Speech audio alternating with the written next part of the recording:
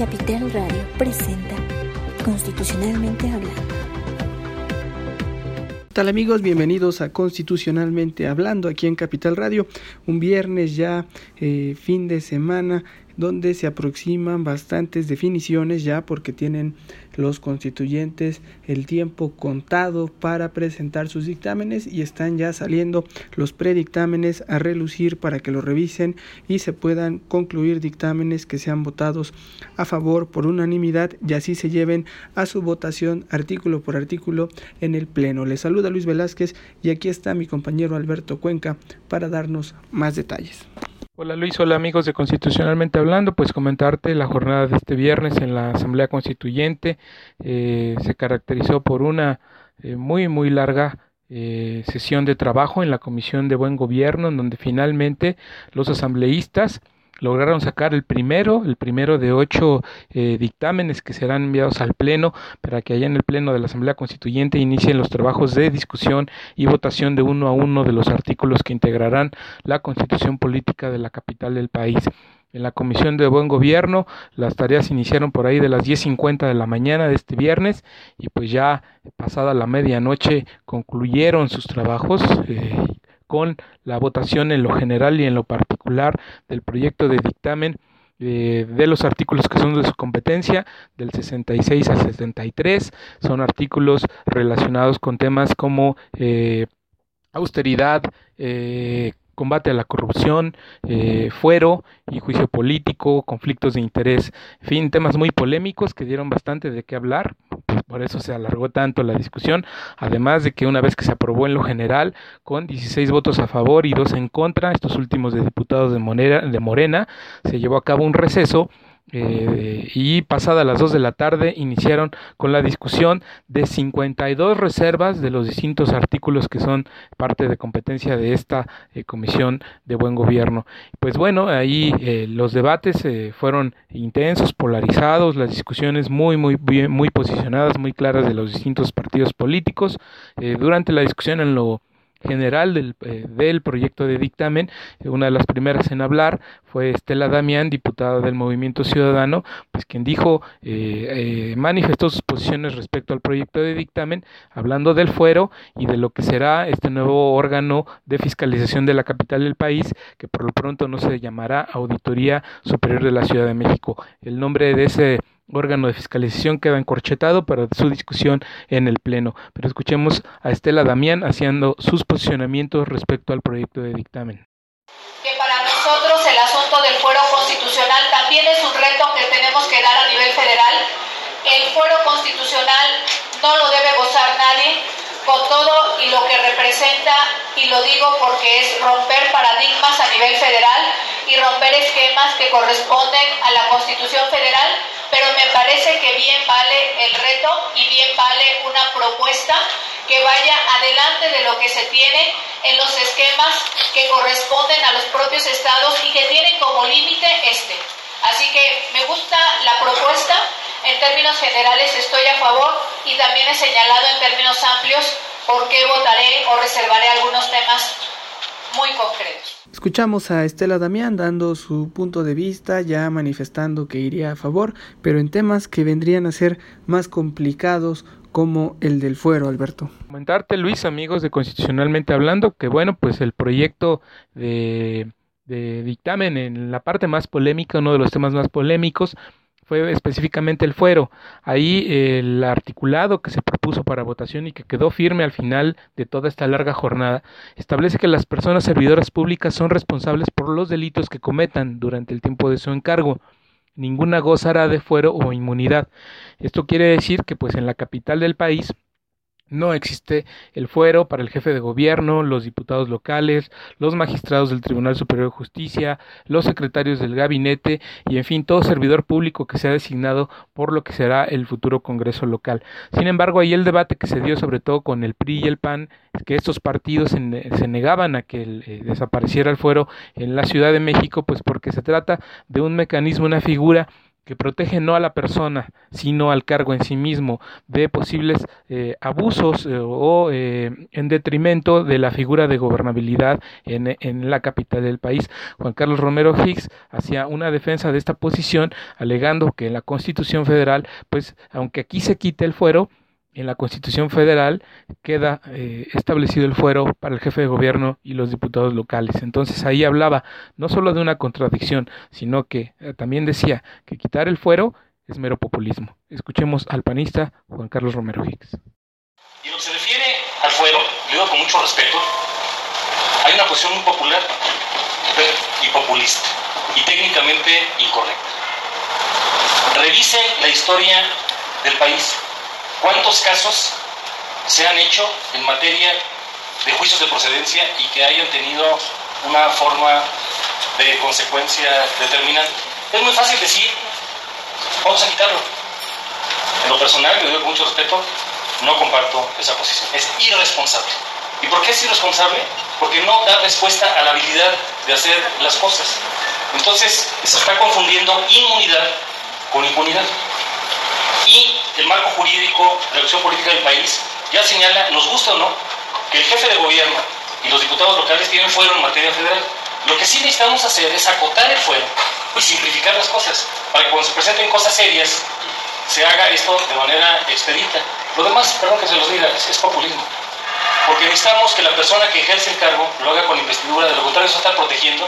Yo no quiero imaginarme a los alcaldes, a los concejales y al jefe de gobierno sujetos a una serie de presiones que pueden o no tener mérito y que tenemos que hacer que en un momento determinado opere el Estado de Derecho. Escuchamos a Juan Carlos Romero Hicks dando en verdad un punto fino al debate, porque si bien es cierto que es un deseo el tema de que termine el fuero, lo fundamental es que se construya este Estado de Derecho que permita acabar con la impunidad, porque vemos muchos casos y incluso recordar que, por ejemplo, en la capital del país, pocas o casi nunca se ha llegado a un juicio de procedencia en contra de un político para quitarle el fuero. Siempre a través de la negociación política se ha logrado que renuncien. Está el caso de Francisco Chiguil, cuando lo del News Divine, y otro tipo de ejemplos. Tenemos quizás sí el de Andrés Manuel en la Cámara de Diputados, pero han sido todos esos temas que contienen varios ingredientes, que es sí quizá la actividad de un hecho ilícito o la presunción y todo el entramado político que desata esta tarea de que si tiene fuero o no, cómo quitárselo, dárselo. Y el problema es que con fuero o sin fuero, muchas veces lo que no se logra es que se garantice este Estado de Derecho para evitar casos de impunidad. Y para tener una muestra muy clara es el caso de Javier Duarte, a quien no se llegó al procedimiento de quitarle el fuero. Personaje con fuero no se llega, pero aún con fuero o sin fuero, la autoridad no tuvo la capacidad de detenerlo en su momento. Al final está libre, la impunidad sigue, y ahí es donde podría cobrar relevancia este discurso de que se trata solo de una medida populista y no de fondo. Sin embargo, yo comparto que se elimine el fuero, pero ahora en lo que hay que construir y trabajar es en garantizar ese Estado de Derecho para que no haya casos de impunidad, por lo menos aquí en la capital del país. Este debate no faltó la parte chusca, tenía que haberla después de tantas discusiones, de tantos discursos, y pues el toque cómico lo vino a dar la diputada de Morena, Elvira Daniel Cabaz, quien al hacer su posicionamiento respecto al proyecto de dictamen, pues decía que no estaba, que iba a hablar y que estaba a favor y en contra del documento, algo así como la leche tibia, dijo, y eso generó las risas de sus compañeros en esta sesión de la Comisión de Buen Gobierno. Ella decía que pues estaba en contra de la técnica en la que se construyó el proyecto de dictamen porque no señalaba, no fundaba ni motivaba por qué fueron incorporadas o desechadas propuestas ciudadanas e iniciativas de legisladores. adelantó que presentaría reservas a distintos temas, como rechazar que el órgano de fiscalización de la ciudad se convirtiera en un ente con autonomía constitucional. Y bueno, pues escuchemos a Elvira Daniel hablando de la leche tibia, que al menos en esta sesión de comisión se convirtió en un asunto de jerga legislativa. Sin embargo, diciendo que el contenido del articulado me parece bueno. Entonces voy a hablar en contra y a favor, es como leche tibia. Sí. Es como leche tibia. Es como que no estamos a 0 grados, ni frío ni calor, ¿sí? Pero bueno, si él es testigo de que yo hice esto durante 3 semanas en la comisión de reglamento. Quiero primero decir que para mí la forma técnica, y a lo mejor es mi deformación o formación profesional, porque trabajo como proyectista en algunos tribunales, para mí la forma en la que se refiere a cada una de las iniciativas presentadas por los diputados y de las propuestas presentadas por los ciudadanos es insuficiente. No se hace un análisis suficientemente sustentado y motivado de cada una, por qué fueron desechadas o tomadas en cuenta las iniciativas. No se hace un análisis detallado en el documento de dictamen, y por eso es leche tibia, porque eso sí se hizo de manera, no está reflejado de manera precisa en el documento de dictamen, porque eso sí lo hicimos y lo agotamos. A lo mejor, como dice Pati, no en los últimos 3 artículos tan formalmente, pero sí discutimos y rediscutimos y volvimos a discutir en comisiones por qué cada una de las propuestas presentadas o iniciativas debían o no haber sido tomadas en cuenta. Creo que en ese sentido, el documento llamado dictamen, a lo mejor es, insisto, por mi inexperiencia legislativa, pudo haber sido mejor, porque no refleja de forma precisa el trabajo que sí se hizo en comisiones.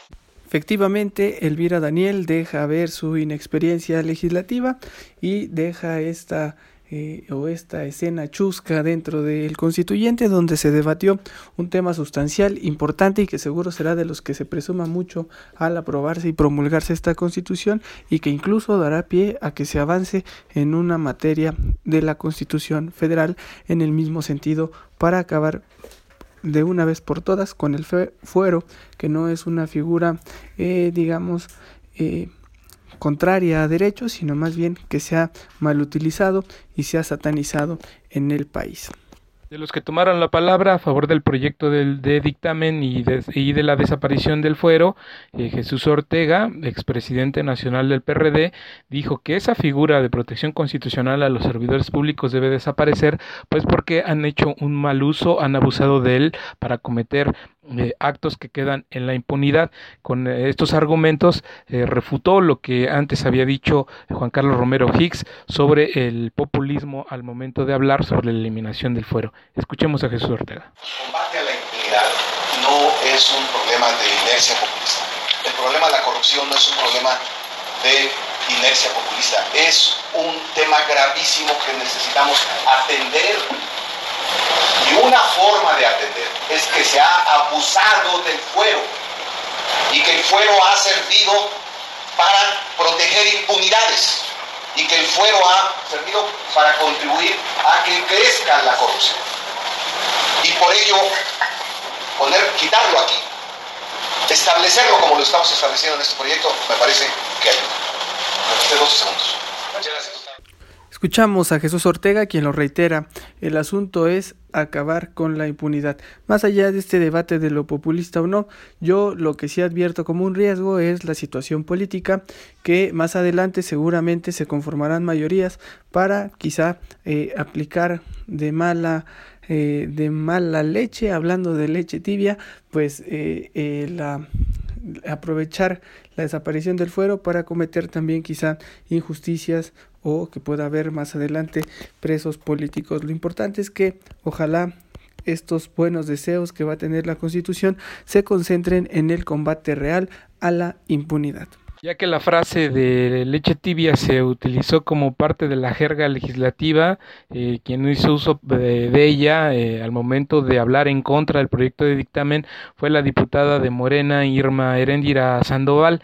esta legisladora, como ya lo habíamos adelantado anteriormente en Capital CDMX, venía en contra del proyecto de dictamen, al que calificó como un documento con claroscuros, lleno de huecos que se van a llenar de prácticas de autoritarismo, de simulación y de opacidad.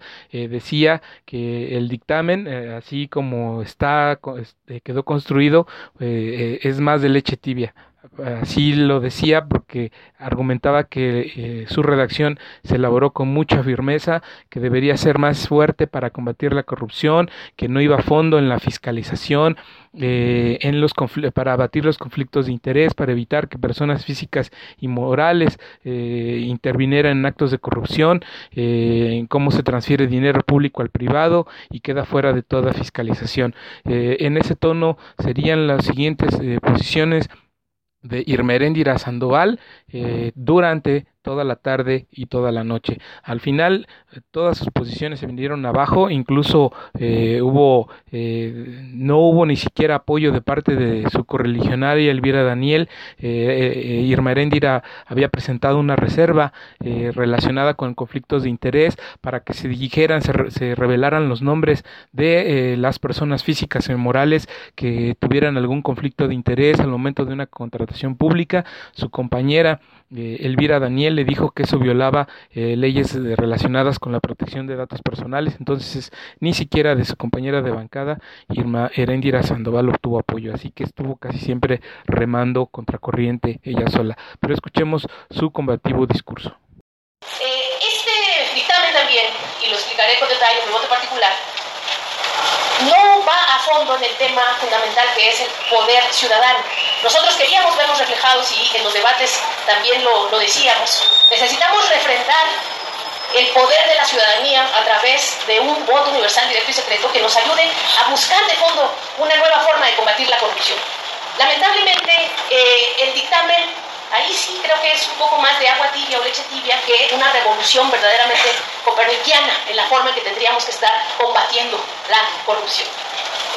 No va a fondo en la fiscalización a lo que sería, digamos, no solamente las personas físicas y morales, que como ustedes saben yo fui de las diputadas que más enfatizó en esta idea de hacer exigible la fiscalización y la transparencia para las personas físicas y morales, sino lo que quedó soslayado absolutamente es la exigencia ciudadana de que el dinero privado recaudado por privados a sí mismo o asignado a privados quedaba fuera de la fiscalización cuando ese dinero privado iba a ser recogido o recaudado por privados al amparo de la autoridad. Y aquí estoy dando 3 ejemplos, sé que ya estoy fuera de tiempo y voy a concluir con ello. En los ejemplos de las grúas, las fotomultas, los parquímetros, por ejemplo. Ese dinero es dinero que nosotros damos casi como un impuesto, como un dinero que va a manos de privados y no tiene obligación de ser fiscalizado. Y son los grandes negocios de la corrupción hoy en esta ciudad y no están puestos en este dictamen como el blanco central de...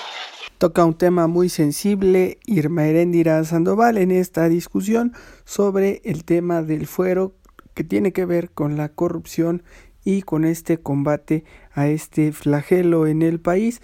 Ella lo pone sobre la mesa, pero como bien dices, Alberto, no logró sumar siquiera el apoyo de sus compañeras que también traían quizá una postura más tibia. Pero así es como se da este debate, que no quedó ahí, sino también se escucharon otras voces que conocen y saben de la corrupción en este país. En esta larguísima discusión, un político del que vale la pena hablar pues es don Augusto Gómez Villanueva, el decano de esta Asamblea Constituyente, que fíjate, con sus 87 años a cuestas, estuvo presente ahí firme en la reunión de la Comisión de Buen Gobierno. Pasaban de la medianoche, ya se habían extendido más de 13 horas en la discusión de los distintos temas que componen el proyecto de dictamen, y pues él ahí estuvo, pasada la medianoche participó, muy lúcido el señor, y hablando de un tema pues que sí dejó pensando al resto de los legisladores. Él recordó que en el estado de Veracruz los legisladores pretendieron eliminar el fuero. Sin embargo, la Suprema Corte de Justicia de la Nación resolvió en contra de la eliminación de esa figura en dicha entidad. Entonces ahí don Augusto dejó planteado el riesgo de que el tema se judicialice a futuro por los vicios de posible inconstitucionalidad que el asunto pudiera tener. Escuchemos a don Augusto Gómez Villanueva. Y el fuero no es una institución de México. Desde la Edad Media existe. Y justamente la definición del Parlamento fue ante el ejercicio del rey o del monarca absoluto frente a un pueblo que no tenía forma de defenderse. Entonces, por eso el Poder Legislativo, cuando nace, tiene justamente ese recurso para poderse proteger ante las acciones de persecución de la monarquía y esto se va reflejando posteriormente en el régimen republicano o democrático, en la división de poderes. Y entonces el fuero o la inmunidad parlamentaria es algo que permite el equilibrio entre los poderes. Es decir, la función del legislador en ese caso pues tenía justamente no como una forma de privilegio, sino justamente como un recurso de protección a su derecho de poder estar en contra de las decisiones del Ejecutivo o aún cuando el judicial cometiese actos arbitrarios.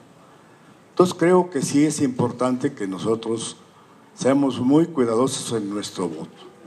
Yo quiero nada más, la vez pasada les quise entregar, pero aquí lo tengo, el texto de la Gaceta Oficial de Veracruz, en donde señala que los propios legisladores, pretendiendo eliminar el fuero, fueron posteriormente sujetos a un proceso en el que la Suprema Corte emitió un fallo. Y traigo para entregárselo al señor presidente y preguntarle si después de que la Suprema Corte ha emitido un fallo, vamos a votar nosotros a pesar de que hay un fallo de la Corte en el que se respeta la Constitución y se opone justamente a la intención del Poder Legislativo de Veracruz de eliminar el fuero para poder proceder contra el gobernador. Un punto interesante a revisar el que plantea Augusto Gómez Villanueva, el de esta probable anticonstitucionalidad, que es un tema que quizá la Corte tendrá que revisar más a fondo en cuanto esta Constitución entre en vigor. Lo que sigue, a continuación escucharemos es el audio del cierre de esta sesión. Eran las 0:30 horas ya de este sábado 3 de diciembre. Los diputados comenzaron a votar para aprobar en lo general y en lo particular el proyecto de dictamen con las reservas que se incluyeron y pues con las que se desecharon. Era un formalismo que se tenía que hacer al final de esa sesión para que quedara claro que el documento había sido aprobado en lo general y en lo particular con las reservas que sí se incluyeron. Aquí está el audio muy festivo, entre risas, entre bromas y reconocimientos y aplausos, y hasta con una fotografía al final que se tomaron los 18 diputados de las distintas bancadas que lograron aguantar hasta ese momento para pues hacer este procedimiento legislativo. El único voto en contra que se escucha y que se da es el de Morena, el de la diputada Guadalupe Ortiz, que pues ella fue la única que acompañó en todo momento a su compañera Irmeréndira Sandoval, quien a propósito en este momento de cierre ya no se encontraba en la sesión.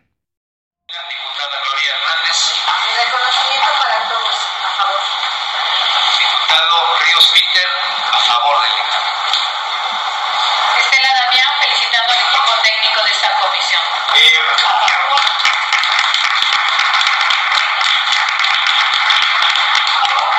Gómez Villanueva, a favor. Agradezco las enseñanzas que me han dado esta noche.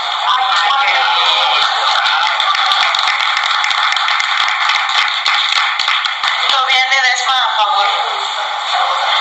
Fanny Sotelo, a favor. Patricia Ortiz en contra. Lilia Rosa, a favor. Elvira Daniel, a favor. Bravo.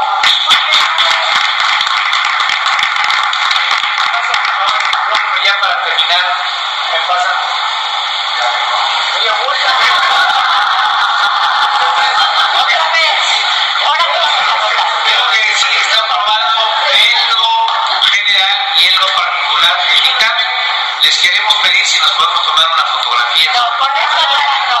Dado que alguien le echó una flor al presidente de la mesa directiva, creo que nos tomemos una foto.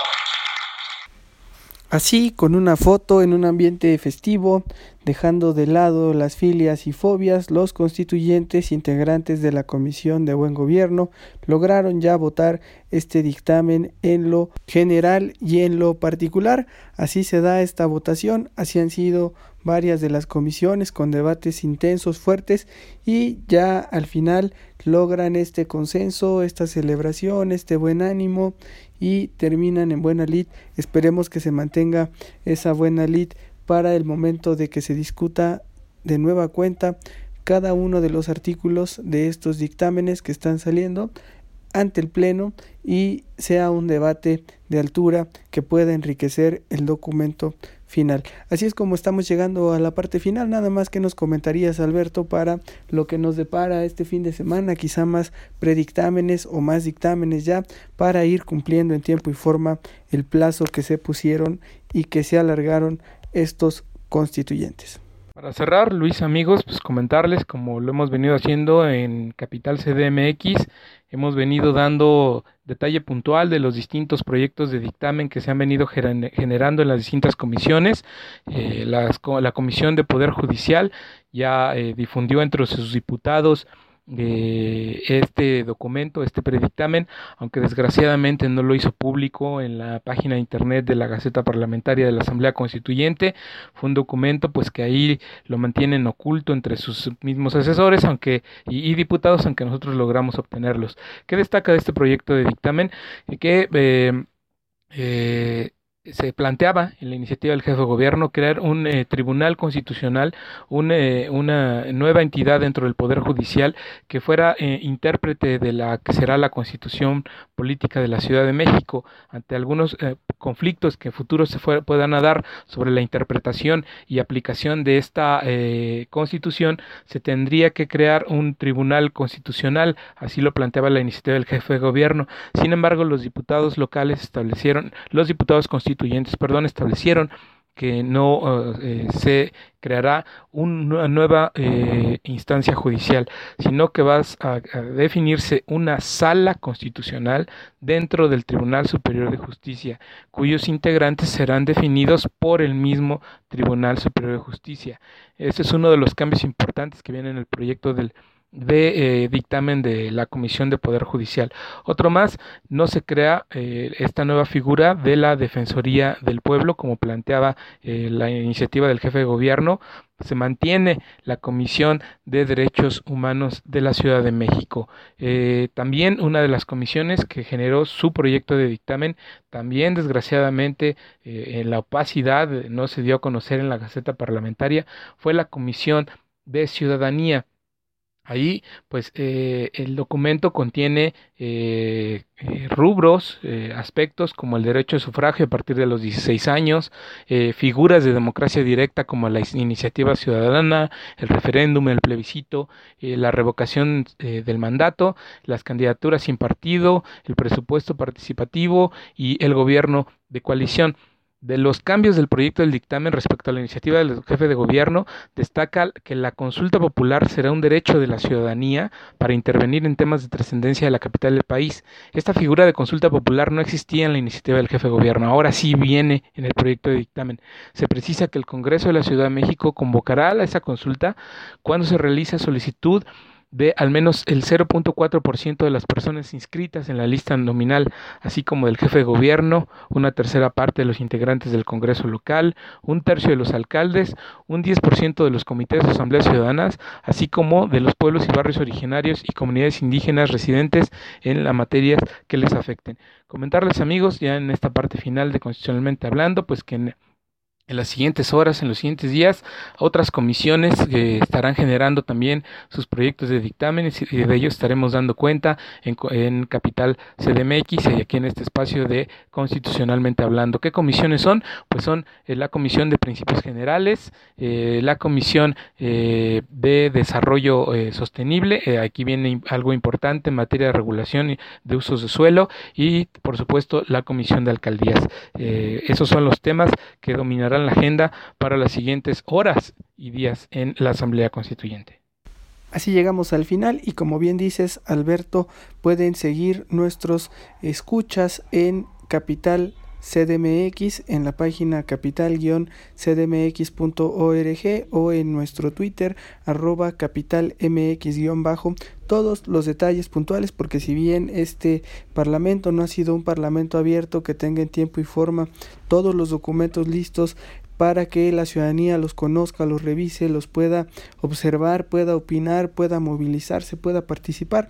Nosotros sí hemos podido estar dándole de manera puntual este seguimiento, informándoles a todos cómo se está elaborando esta Constitución, qué puntos vienen, qué puntos traían, qué puntos se están quitando, todas las reformas en vivo y también en este espacio donde nos damos un poco más de tiempo para discutirlo, para analizarlo y para que quizá nuestros escuchas que no están tan familiarizados con el tema puedan tener otra perspectiva, pero lo más importante es que se cumpla el derecho a la información y también este detalle de abrir a la ciudadanía los dictámenes y los documentos que se están discutiendo, analizando, observando, votando y desechando aquí en la Asamblea Constituyente. Se despide de ustedes Luis Velázquez, nos escuchamos el próximo lunes. Hasta el lunes, Alberto.